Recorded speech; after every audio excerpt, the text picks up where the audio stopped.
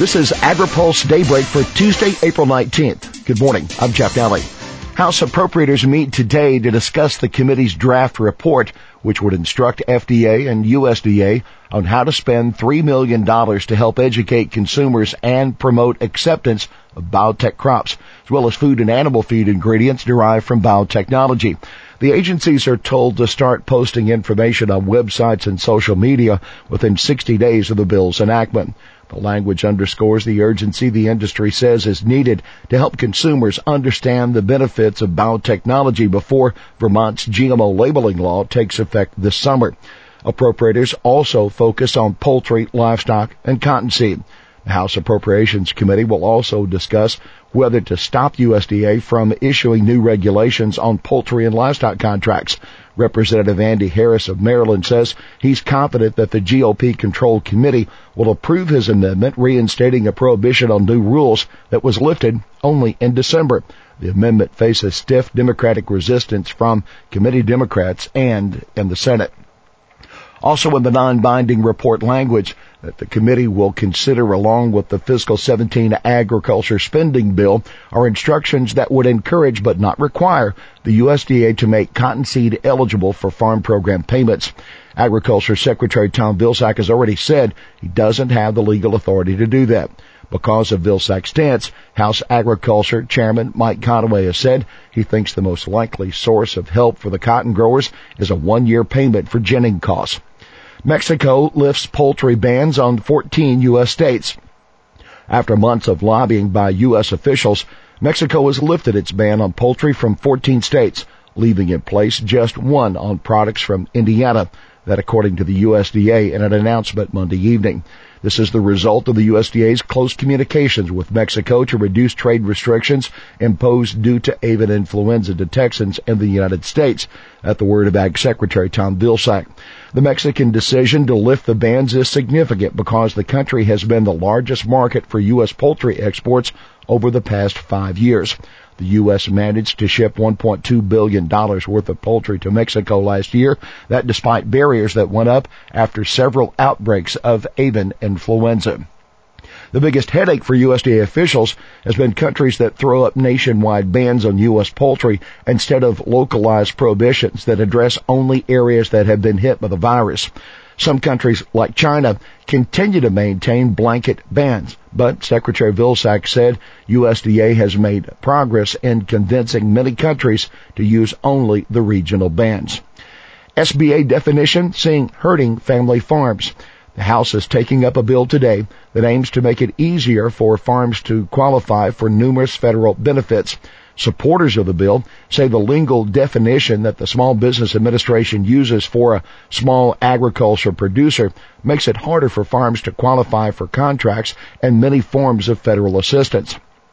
Under a law that passed in 2000, a small farm is defined as having less than $750,000 in annual receipts. Farm groups say that's way outdated.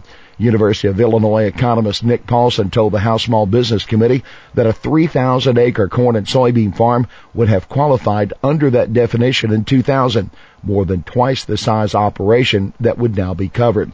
The legislation would require SBA to update the standard through a rulemaking process, the same as it does for other business sectors. Farm groups say the definition is also important for ensuring that regulators analyze the impact of new rules on agriculture. Legal challenge emerges for Massachusetts animal cage petition. A proposed Massachusetts petition to ban the sale of eggs, pork, and veal that were produced from animals that were, quote, confined in a cruel manner is getting a legal challenge. The Protect the Harvest Action Fund will be announcing today that a farmer, James Dunn, and an anti-poverty activist, Diane Sullivan, will be the plaintiffs in a lawsuit filed with the Massachusetts Superior Court that seeks to stop the petition that would prevent animal cruelty by phasing out extreme methods of farm animal confinement. The petition, supported by the Humane Society of the U.S., the Massachusetts Society for the Prevention of Cruelty to Animals, and others, would push up the price of eggs, veal, and pork and have the greatest impact on the poor, according to Brian Klippenstein, Executive Director of Protect the Harvest Action Fund. California passed a similar law in 2008, and upon its implementation in 2015, saw immediate increases in egg prices combined with shortages of eggs and foods made with eggs, according to the fund. DuPont Pioneer announces gene-edited corn. The USDA's Biotechnology Regulatory Service has concluded that it doesn't need to regulate the planting of waxy corn being developed by DuPont Pioneer, the company announced Tuesday. It will be the first DuPont Pioneer commercial product developed with the CRISPR-Cas gene editing technology. The company said that this next generation of elite waxy corn hybrids is expected to be available to U.S. growers within 5 years, pending field trials and regulatory reviews. According to the company, waxy corn produces a high amylopectin starch content, which is milled for a number of everyday consumer food and non-food uses, including processed foods, adhesives, and high-gloss paper. Cuban grain importers visit USDA. A group of visiting Cuban corn buyers sat down today with officials from the USDA's Foreign Agriculture Service in Washington, D.C. FAS officials were not available for immediate comment on what was exactly discussed, but U.S. Grains Council Chairman Alan Tiemann says we're continuing to assess how to best serve Cuba's needs as its economy shifts and restrictions begin to fall. The team visits this week will help to establish relationships and provide them with basic information about the U.S. grain buying system that is essential to enhance U.S. competitiveness. Today, the Cuban delegation will travel to Maryland's Eastern Shore to check out chicken processing facilities, and AgriPulse own Spencer Chase will be covering that leg of their trip to the U.S. After Maryland, the Cubans are headed to St. Louis and New Orleans. That's Daybreak for this Tuesday, April 19th.